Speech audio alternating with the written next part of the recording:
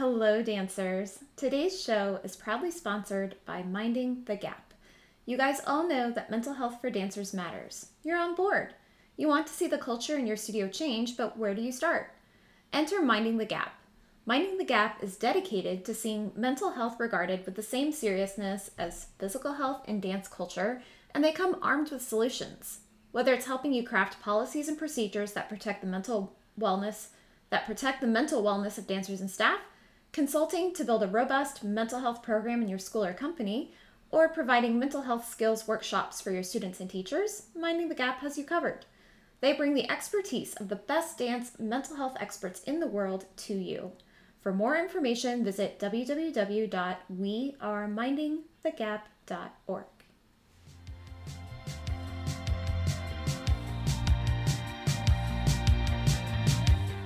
Hello, dancers. Today I spoke with the brilliant Alice Ashwaubenon. She's the owner of On Point Consulting, a career and mindset coaching business just for dancers. Alice is a ballet geek who tried and failed to put away her pointe shoes. Does that sound familiar to some of you? It does to me.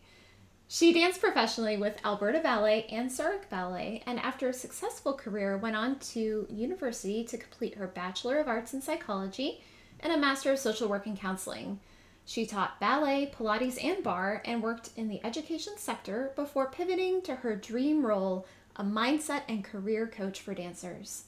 She works one-on-one and in small groups with aspiring and professional ballet dancers, and even with some parents of young dancers, helping them to gain the courage, confidence, and clarity to thrive, both inside and outside the studio. We spoke about all things dancer wellness. It was a really wonderful conversation, chock full of tips and advice for students, for dancers, for teachers, and for parents. I loved this conversation and it was so fun. So continue listening to Geek Out with us. Here you go.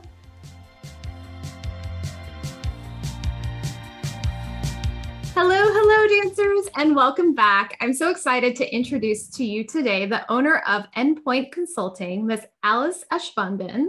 Hello, Alice. Hello. Thank you so much for having me today, Sarah. I'm really excited to be here. Thank you. I'm really excited to speak to you as well. I've been following a few of the things that you've done, like through Instagram and stuff. And then I know you reached out to me, and just within about 30 seconds, I was like, absolutely, I need to have this person on the show. Excellent. Yeah, that's kind of my gig. I talk a lot about mental health, and I'm a career and mindset coach for dancers. So I really work to support dancers, mostly from their transition from student through to professional, and particularly with COVID. Over the last 18 months, there's been a lot of support needed in this world. Yeah, absolutely. Absolutely. I know I definitely could have used those services when I was a young dancer, for sure. So very excited to talk to you today. So to get us started, could you just give us a brief review of your relationship with ballet throughout the years, and what role your mental health has played throughout different seasons of your dance career, and also how you became to be a career and mindset coach? Sure. So I, like many of you, probably put on my ballet shoes at age 5 and went along to ballet and loved it, did one class a week. Then I started doing more classes a week, maybe when I was 9 or 10. And I think as well, many people would identify with this idea of not deciding I wanted to be a dancer, but just feeling like I had to be. And for me, that came quite early. And so there wasn't really a decision process in my mind or a discussion with my parents. I danced and danced and danced. And then at age 16, I went full time. So in Australia, where I'm from, you combine your school with your ballet studies then, and dance, kind of like a school day. And then you do your schooling in the evening. And this was, the pressure changing from that part-time training to full-time training was really huge. And in Australia at the time, there were very few services for dancers to support beyond the studio. So we had an amazing, I had the most amazing teacher, and, she was artistically really, really excellent. And everything we learned in the studio really set us up for a career, except that we didn't learn two things. One was what to do when we finished our training and how to transition out of student to professional. So how to try to find a job. And the other one was to how to look after our mental health and our kind of well-being emotionally as well during this time, because as we all know, so much pressure, imposter syndrome, performance anxiety, all of these things that we all struggle with, and no real strategy or tactics how to deal with it personally. So for me, this was it was always something I struggled with a little bit, like a lot of us do, but I kind of just worked my way through it. You know, many dancers, I think, are very determined. They shut their mouths, they stay in their lane, and they just keep on going. And so I did that, and I had a successful audition tour when I was 19 and went to Canada to Alberta Ballet. And here I hit a huge roadblock because I got there, and I think it was about 4 weeks into the season, my joints started to flare up, and it became known that within about a month, I was diagnosed with rheumatoid arthritis, which is an autoimmune disease and very difficult for a ballet dancer because it affects your joints. Yeah, and there's not a whole lot you can do about it. I mean, there are some therapeutic, diet changes, I'm sure, and things like that. But wow, that's really difficult to manage at such a young age, especially. Yeah, I mean, this was a fork in the road moment for me, and I guess I was told that I wouldn't dance again, but again, like many dancers, I didn't listen to that, and I went, right, how am I going to make this happen? And so I followed the advice of doctors, but I really, I was bedridden for 6 months, and then I flew back to Australia and went through recovery here. And I was medicated to a stage where I could get back into the studio and work my way back up. Interestingly, I think this setback really helped me, because coming back into the studio, I was desperate and hungry for it, because I knew I had a taste. I had a month-long taste of what it was like to be a professional dancer, to achieve my dream, and then see it all taken away from me. So I did everything I could to get myself back in the studio, and came back, I think, mentally stronger out of this, and did another audition tour. I decided to go to Europe this time and landed a group with solo position here in Zurich, where I am now, with Zurich Ballet. And that sort of begun a journey for me of quite an isolating time, where I put my best foot forward in the studio, but I really didn't have a lot of support outside of the studio. And I didn't have a lot of awareness as a dancer of how to look after my own well-being, which again, I see really, really often in dancers, particularly early career dancers. Yeah, I completely agree. I mean, I'm a teacher now, so, and I think I've even learned some skills over the years of like how to help my dancers who want to go on to college programs or go on to professional programs, like how to help them transition. But you're right, there are so few, especially when I was dancing, there was nothing. I mean, I think I sat down with the principal of my school and a few of my teachers, and they helped me navigate the college process and then the company audition process, and like how to decide where I want to go and things like that. And so I had that support. But as far as, mental health, and recently I spoke with Dancers Connect DE, and all of the resources they're providing for German dancers is amazing. Yeah, amazing. But no one teaches you they teach you how to dance, but they don't teach you how to be a professional dancer. Absolutely not. And it's two different things entirely. And that's something I'm really passionate about too, because we train our dancers in Australia beautifully in the studio. They come out, with amazing technique. Then they don't necessarily have anywhere to send it, because they don't know how to set up an audition tour, or they don't, they get to an audition and they can't perform because they haven't learned the skills around auditioning, which are many and quite different to the daily work that we do. So that kind of cushioning work around the training of a dancer is really crucial and really underdeveloped, I think. Yeah. So then let's transition into your business and tell us about your practice and what services you offer and what that sort of looks like for different dancers at different points in their career, whether they're a student getting ready to graduate, whether they're a parent of a student, which we're going to talk about that later, or a current professional dancer. Maybe they're, getting towards the end of their career. What do those different stages in a dancer's career look like within the context of your services? Yeah, so I actually started On Point Consulting when I met with a friend's daughter who said to me, look, I'm graduating next year. I don't know what to do. And I said, oh, let me tell you, nothing I love more than trying to help people when I feel like I might be able to. And so we had a couple of coffees, and then I met with her friend as well, who also wanted some similar advice. And I thought, hey, there's actually a lot of students around not really knowing how to go through this transition process. So this was 3 years ago. I started On Point Consulting kind of on the side of some other work I was doing actually in education policy at the time, so undance related. And I was pregnant as well, so things were pretty busy in my world, but I just was really missing that connection to ballet. And so I started this thinking, let's see where it goes. And then quite quickly, there was a lot of demand for that real career coaching side of things, particularly out of Australia.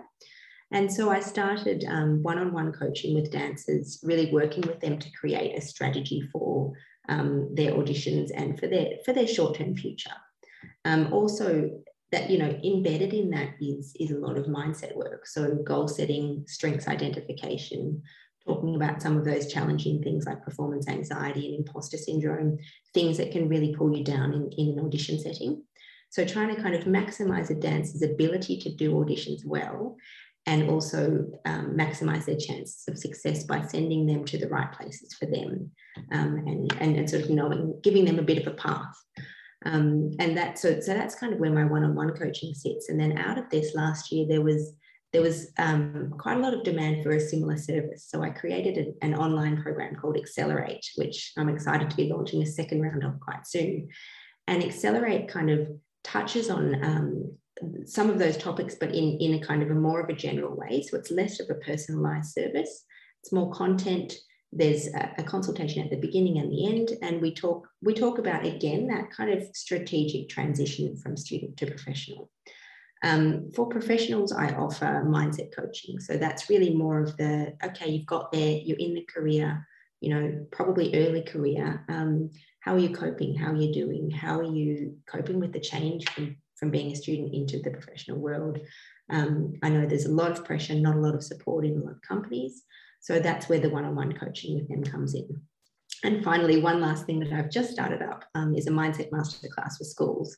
So this is really exciting for me because this is reaching more people kind of in a more efficient way, I guess, and coming into schools or virtually at the moment, obviously, and talking about some of these issues with probably more of a mental health focus. Just to try to make sure that schools also are aware of the issues that their students might be facing. I love that. So many different aspects that you're able to address with so many different dancers. And that's wonderful. So we all know as dancers, whether we are 18-year-olds auditioning, whether we're in the middle of our career, whether we're teachers trying to keep the studio afloat, that uncertainty is a really big part of being a dancer. I mean, outside of COVID, it doesn't matter. You never know from one year to the next where you're going to live. A lot of dancers, might go from one company to the next and go across the world. So uncertainty is very, very stressful, and it's sort of built into the job description of a dancer, if you think about it. And of course, this pandemic has amplified that so much. So what are some practical strategies that you help dancers to navigate that uncertainty and to manage their stress levels so that they can make informed and level-headed decisions about what's happening to them? Yeah, well, I guess this uncertainty brings up the feeling, and it's true that there is very little that's in our control at the moment. And like you just touched on, there's very little in our control as dancers a lot of the time anyway, because it's someone else making the decisions for us, and it's someone else's opinion of us that matters. But the main thing that I work with my dancers on at the moment is controlling what you can control and knowing that it's not going to be everything, but where there's something you can control, pull that out and plan around that. So for example, today in a one-on-one coaching session with a dancer in Australia, so she's facing this challenge of not being able to get out of the country because the borders are closed. So she's hoping to audition in Europe next year, But, you know, it's entirely out of her hands as to whether she can actually come. So what do we do at the moment? Okay, we look at options within Australia, and we look at the hard kind of things that we can do now, like creating a really good audition video, making sure her CV is really excellent, making sure her photos are really good, creating that CV package that is, you know, top quality, so that if and when she's able to go, we're ready. She feels a little bit more prepared. She feels like she is doing something, and that's crucial. I think when you're surrounded by uncertainty, you can be paralyzed by this feeling of, I don't know what to do and I'm doing nothing. That's not true. We just have to pull out the things that we can control, and we have to work around those and sort of focus on those. I love that. That makes me think of the locus of control. Is that something that you work with? Absolutely. Yes. Yeah.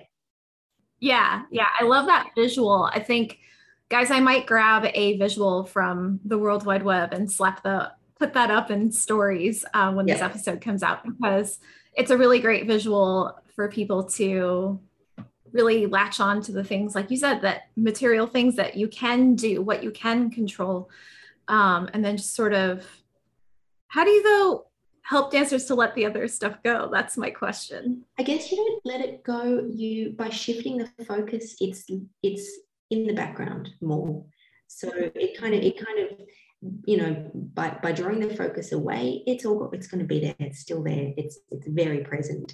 But it's like, you know, if you, I don't know if you think about it, you know, when we say don't look at the crocodile, you look at the crocodile. So rather than saying don't think about the uncertainty, we say, hey, let's think about your CV package. And then immediately there's some work created there that the person can think about. And that I think sparks some hope as well, because you're in the process of getting ready for auditions in a way that you still can, even if you're not able to attend the auditions at this time. Mm-hmm. Yeah. That also makes me think of this concept of the brain's reticulating, is it the reticular activating system, that whatever you focus on is what you will start to notice more of. And so if you're focusing on the now, and you're focusing on developing your CV, getting your audition stuff together, and for this person, in her particular case, thinking about Australian auditions, she might actually come across an audition that she would have never even come across before, because she's paying more attention to those things. So she might have an opportunity come across her way that may never have come across her way because she just wasn't open to it. Absolutely. So I think that's really, really interesting. Yeah, that's really cool. So talking about dancers in their day-to-day life, with or without COVID, you know, it is a stressful lifestyle. You know, it really, really is. It's difficult on your body, of course. We have to navigate some work situations that may or may not be toxic, which is very stressful. So there's a lot of ins and outs of navigating a professional career. But what are some practical ways that dancers can sort of alleviate some of that stress and have, I would say, a more balanced life?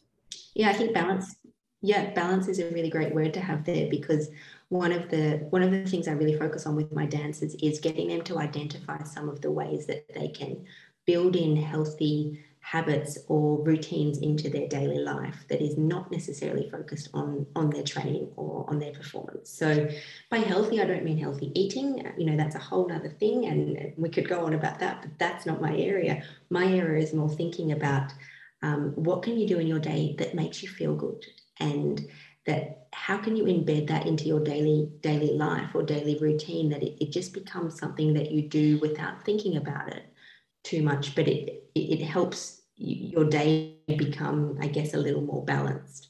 So an example would be, you know, obviously we all say, let's meditate, let's do yoga, let's do Pilates, whatever. I would ask a dancer to choose something that, it doesn't even have to be something that is kind of traditionally healthy in that way, but what makes you feel good? Is it a bath? Is it painting your toenails, which for dancers can sometimes be a bit weird, but, you know, is it knitting? Is it a particular TV show? You know, dancers have a lot of trouble relaxing, and for obvious reasons, they're on the go.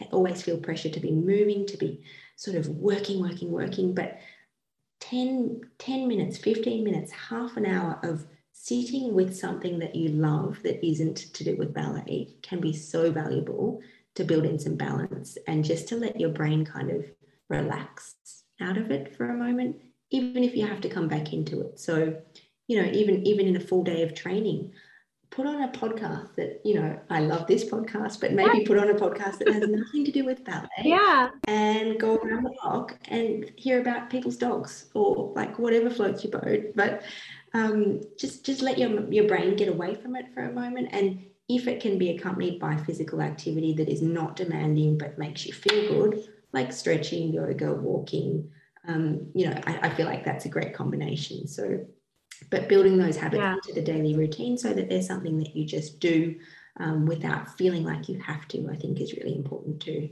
Yeah, I think that's really important as well. I know, reflecting back on this sort of mindset that you so easily get sort of lost in as a very young dancer, that you have to eat, breathe, drink, bleed ballet if you want to make it.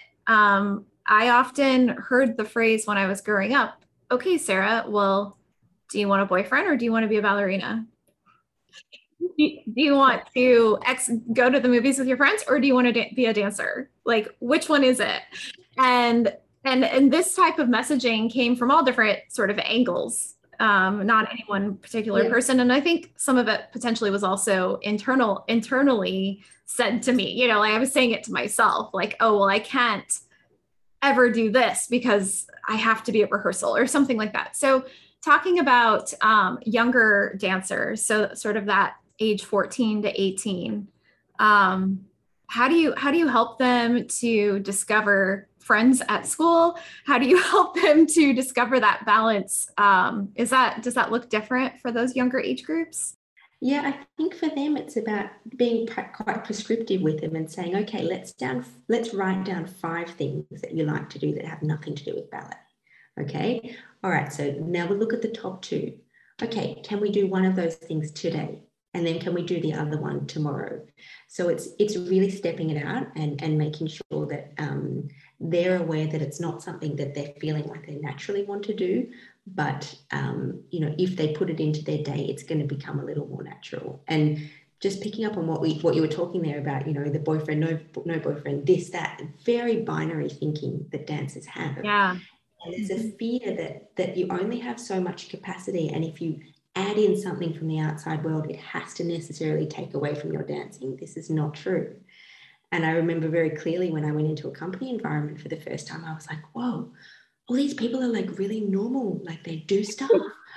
I'm this super bunhead 19-year-old in Alberta, just trying to do my very best, like shaking with just perfectionism. And here's these dancers around me, much more seasoned, who kind of have lives. Some of them have children, animals, houses, gardening. They do stuff, and that just enriches their career more and enriches their dancing more. But it took me, in fact, I don't think I really ever achieved that as a dancer. I was so monofocused. It's only that now that I'm out of it, looking back into it, I think, wow, if I had have opened up the doors a little more for something else, I think that would have really worked for me as a dancer. Yeah, absolutely. So in your newer programs where you're going into schools to help sort of implement these healthier strategies for teachers and directors, is that part of what you're talking about, and how to help schools to encourage balance? Yeah, for sure. That's something that I'm going to be touching on, because I think there's a lot of misinformation out there. We know that for sure. But just allowing people to, I believe strongly in this idea of training smart, not hard. Obviously, we're going to train hard. Your dancers, it's in us to go hard. Yeah. But there is something to be said for training smart, and that can be, sometimes replacing bar with Pilates, or, mixing up the training a little bit. Physically, that can get more out of the dancers, because it just allows them to, to have a little bit more breathing room, and allows their body to have a little bit more of a rest and then do something different. And yeah, that's something I think that schools need to be aware of as well, that there are several ways to skin a cat, and just going really hard and doing 2-hour classes, followed by a 1-hour point class, followed by half an hour lunch break, followed by 3 hours of rehearsal. That's not good for anyone. Yeah. I'm in a couple of different, Facebook teacher groups, as a lot of us are listening who are teachers. And I see a lot of questions, people asking advice, I think the most recent one I saw was, I don't want to misquote this person. I think it was 4 hours, maybe it was 5. Is 5 hours too long for an 8-year-old in one day? Oh. And I was just like, oh God, oh dear. I was like, yes, that's way too long. I mean, you talk to any 8-year-old, probably 2 hours is too long. Yeah. And I think that one of the pieces that's missing is a strong background in child development. Yes. I mean, I don't have a background in child development. I've read books, but I don't have a background in it. So, the challenging thing with dance, I think one of the challenging things with teaching dance is that there's often not a requirement for that type of training or education, especially in the United States, what I know. There are organizations like NDEO where you can get, professional development courses, and I think those are wonderful, but it's not a requirement. It's not something that artistic directors are like, okay, well, if you want to work for us, you have to be certified in XYZ. And I think these types of programs would be, and your type of program that you're bringing into studios really kind of sheds light on the inefficiencies and all of the holes and the gaps in education that our dance teachers have. I think that leads us to the broader issue that often is the case with dance teachers, that they're often chosen because they're ex-dancers. And, as a former dancer, I have done some training for teaching and I enjoy teaching, but there is a lot that I need to know in order to teach. It's not just about knowing how my body, moves and then being able to tell other people. There's a lot, of other things in terms of exactly what you were saying, development and, overall the holistic health, a lot of things that really aren't much of a focus. And I see a bit of a change coming up with that, but I think it needs to happen faster. Yeah, I agree for sure.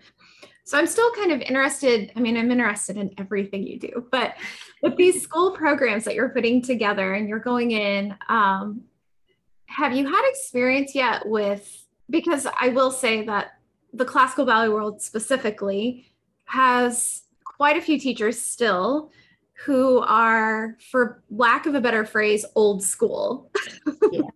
Yeah. And have very fixed mindsets and are not willing to consider that they are bringing their own baggage into the studio, or willing to consider that things that they say might be hurtful, or, whatever the thing is, fill in the blank.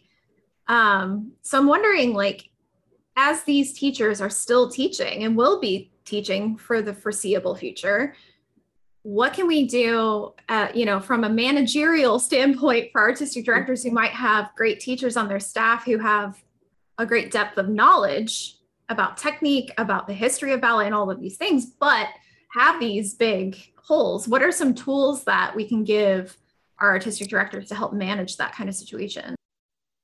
Yeah, so I think structured professional development and upskilling is really crucial here.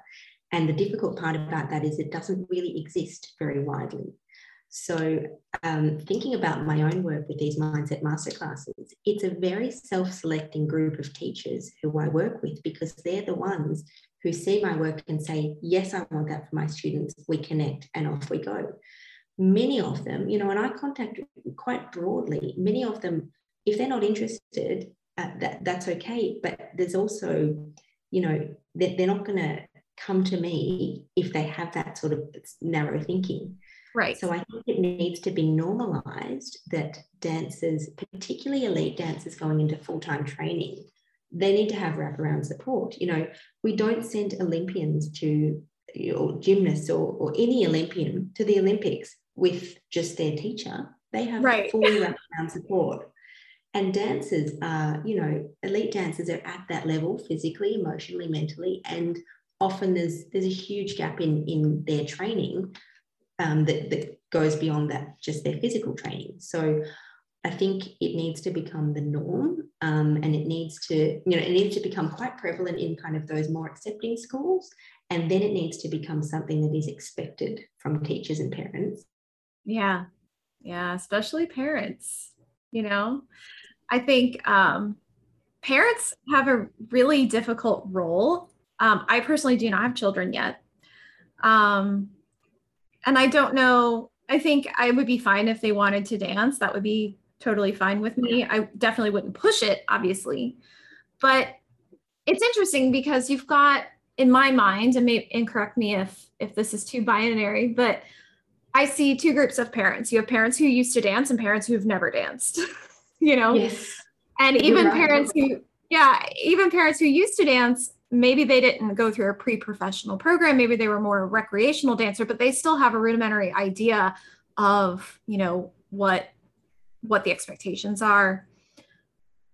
I'm really interested in your work with the parents because whether they have a background in dance or not, they've got to know when their child is in a pre-professional program, for example, and something just isn't right, whether it's a teacher making comments about their child's body, whether it is, not enough breaks being built into the day, all of these things. How can parents best support their students, especially those who are not in a healthy learning environment? Yeah, so I think the first thing is that they need to expect from their environment what they would expect from their own professional environment.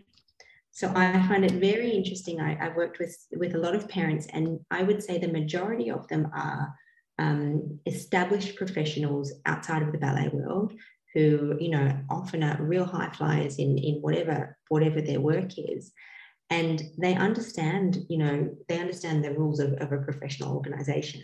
And then their children are in these environments that are nothing like that. And the parents, somehow there's this divide between what they expect from their world and what they expect from the dance world. And there's this kind of unspoken agreement that it's okay for certain behaviors to fly in the ballet world that we would never accept outside of the ballet world. So I think the first thing is to expect a really kind of professional approach from the school and advocate for your child, because schools often aren't used to parents speaking up, and often they're completely unaware. A director may not even be aware that a teacher in whatever class has been saying X to some kid. And if they're not aware of it, no, they can't fix it, right? And so I think that that it's really true that the dancing parents, they're not the ones I generally work with. It's the parents who come to me and say, I've got no idea about ballet. Mm-hmm. I'm a consultant. In my job, it's not like this, but I just wonder, is it okay to be told, that she needs to lose 5 kilos right to her face? And I'm like, no, mostly not. Dear. And in front of the rest of the class probably too, on top of it. Often. Yeah. Oh. So management of these sensitive issues is really underdeveloped in schools a lot of the time. And just the work around, also working with parents. I think parents are often shut out because schools don't know how to work with parents. So there's this real lack of kind of the middleman. So if you're a teacher and you're not kind of a business person and you're not kind of an audience-facing, front-facing person, you need to have someone in your school who is going to be there for the parents, who is going to have those conversations with them, who is open to questions, has an inbox that they're going to be answering in.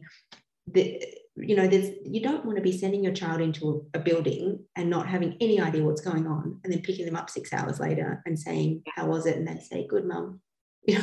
That's fine. Fine, all good. That's not enough for most parents. And I'm not suggesting that they get their noses in when it's not necessary, but I do think that as a parent, you have the right to know what your child's education is looking like. And parents in regular schools have a lot more rights, I think, than parents in ballet school. Yeah. And so this needs to be changed a little bit from the ground up. I agree. And it's interesting because, and I've made this analogy before, but certain things that a lot of parents and me, admittedly, as a teenager when I was training, a lot of things that parents and students just accept as like, oh, well, it's because this person has been a great professional dancer and they have this resume. So I have to listen to what they say because they're going to get me where I want to go, whether I like it or not. But I would love parents to compare their students' experiences in the dance studio with their students' experiences in school. Oh, yeah. So just like you were saying, comparing their professional expectations to the school expectations. Well, it's the same thing. Would you expect or tolerate your child's fourth grade school teacher to tell them they can't have lunch because they're too fat? It's complete no-brainer. Exactly. Not only is that not acceptable, but if it were to happen, there would be some sort of legal intervention. The person would be fired, I'm sure, and on and on and on. But we accept those things every single day in the dance studio, Yeah. And there's this artists as gods type of vibe that we see a lot. So, particularly also in the professional world, whereby someone who is, like you said, artistically very interesting or very good at what they do, putting ballets on stages, that doesn't necessarily demand of them to have, a very professional attitude in the studio. So those things need to go hand in hand, particularly when you're working with children. It's a no-brainer. Yeah, absolutely. So lots of encouragement for our parents out there. I know it's not easy. Yes. I know it can't be easy. It's really not. And the ballet world, for an outsider, parents are so vulnerable, particularly as the children, become elite dancers. Their world gets even further away from what their parents know. And I think parents really have the right and should ask questions. And I have a lot of parents come to me and say, oh, I feel a bit dumb asking this, and ask a basic question. And I'm like, of course you don't know this, because the ballet world is bizarre. And yeah, and if you don't ask, you're not going to know. And it is very confusing. So ask the questions, seek help, ask your teachers. They're people too. And you do have the right to know. They're people too. I love that. They're not just dancers who are living in a music box and pop up whenever you open it to teach your child. They are people too, and you do have the right to speak to them and get answers and ask questions and build some healthy boundaries too. I think that's really important. That's not something that we really do much of in the ballet world, is building those healthy boundaries. Absolutely. Yeah. So how often would you say the parent consulting service, is this something newer to your practice? This is something that grew in really organically from some of the one-on-one clients I had. Often it starts with a conversation with the parent as well, and then we split out. And most of the time, then the child continues, being a one-on-one client. But a couple of times I've just based on the conversations with the parents, I've reached out to them and said, hey, are you doing okay? Do you need to have, do you have some questions for me? And inevitably they say, oh yes, can I please sit down with you for an hour? I've got a lot of questions. And there's really a role for that, because like I said before, the parents they're pushed to the side a lot of the time. They're made to feel silly if they don't know basic things. And they need to learn too. Their children are in the studio learning a lot of things. If the parents are really left outside, they're not able to understand the ballet world, and therefore they're not able to support their kids as they're growing up and becoming elite dancers. So I think it's crucial to keep supporting them. I think also having that missing piece of someone to sort of be the ballet Sherpa, to guide them up the mountain is really important too, to the parent-child relationship, because a lot of turmoil can be caused between spouses, between parent and child, because of this crazy, bizarre world that they're trying to coexist in. Yeah, and I think a lot of the time that you're absolutely right. There needs to be kind of a voice of reason that they trust professionally, who they know understands the ballet world, that they know understands the child, the situation the child is in. And also, my boys are 5 and 2, so I am not yet a ballet mom, and I don't plan to be, and I'm pretty sure they don't plan to be either.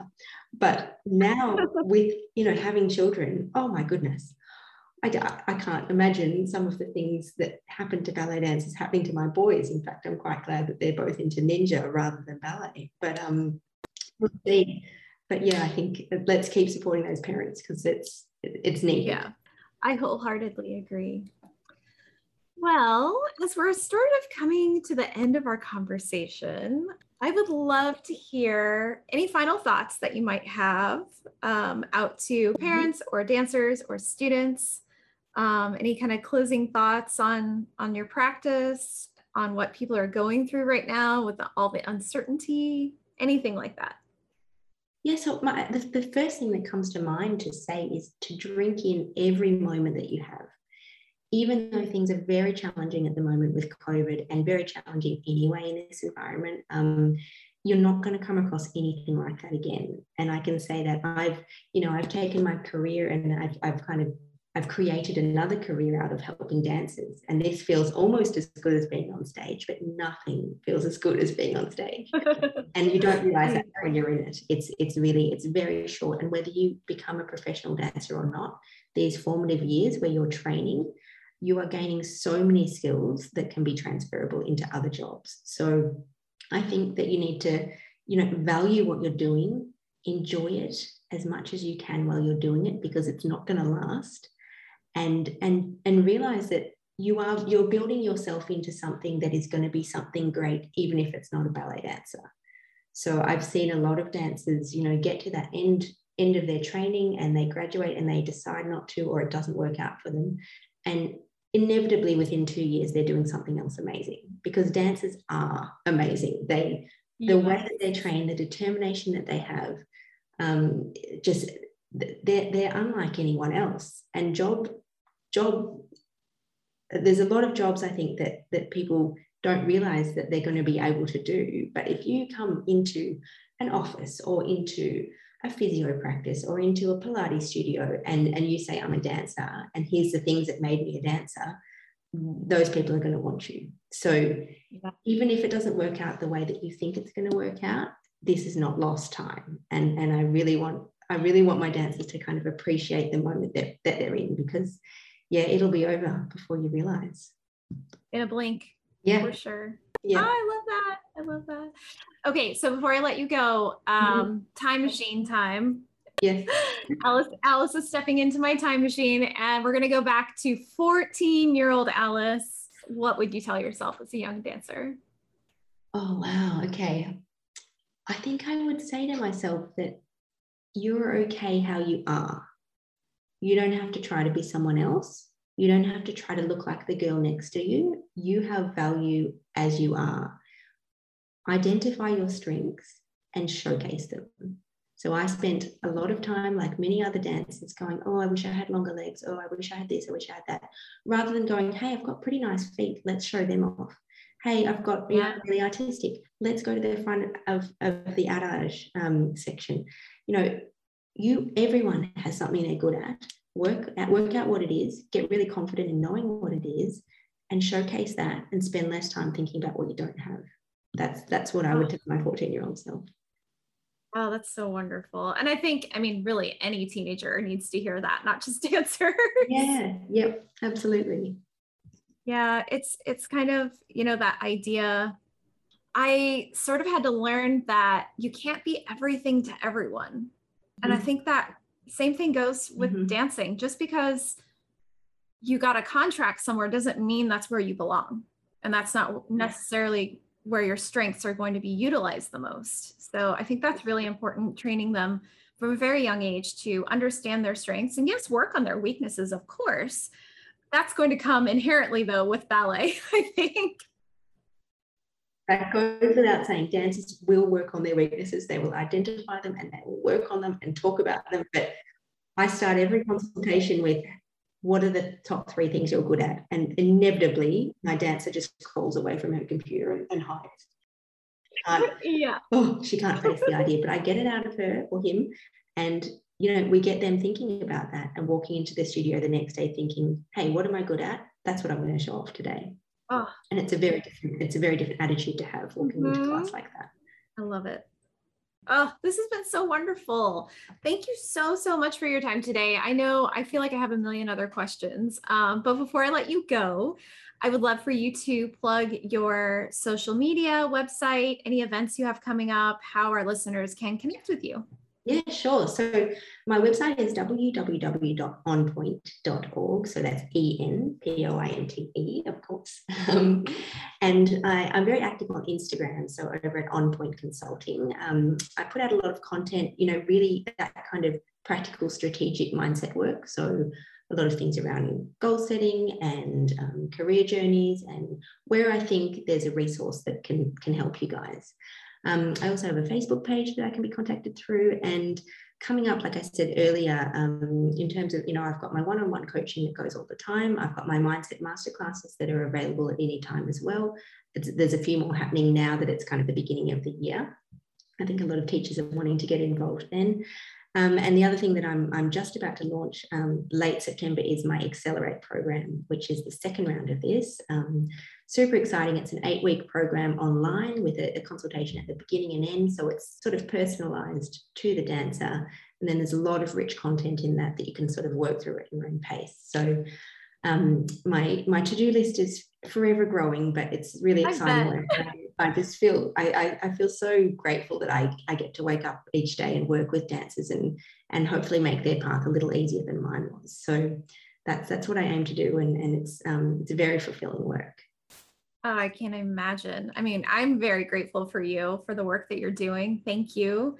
You're making a huge difference in the dance world, and I only hope this inspires more dancers out there who might be considering another career, or even students who, think they would like to go to college but still stay connected to dance. I mean, I think this is a wonderful career path, and you're a real inspiration. So thank you. Thank you so much for having me. I've really enjoyed the conversation, Sarah. Yeah, me too. And we'll have to chat again soon. Absolutely. There's right. Yes, I could go on for a little bit longer too, always. All right. Well, thank you so much. Have a great day. Thanks, Sarah. Okay, bye.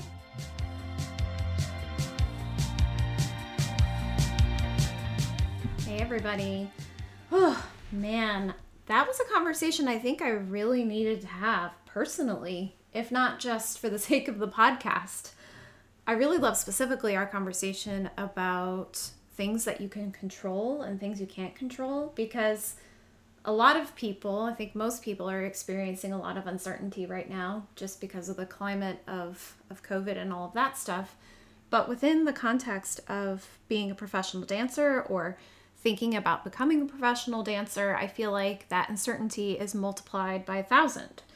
Not only do you have uncertainty about where you might be living in another year, if you're, switching companies or on audition, sending out audition videos and all of that sort of thing. And then you compound that with the uncertainty about not knowing if we're even going to be, on stage. I know a lot of people are on stage right now, but that could change. So having somebody like Alice to sort of guide people, like I said in the episode, to be a ballet Sherpa, I think is so, so, so helpful. And especially for parents. I mean, gosh, I can't even imagine what it would be like to navigate the beginnings of a ballet career, to support my child who wants this thing that is just so difficult to achieve.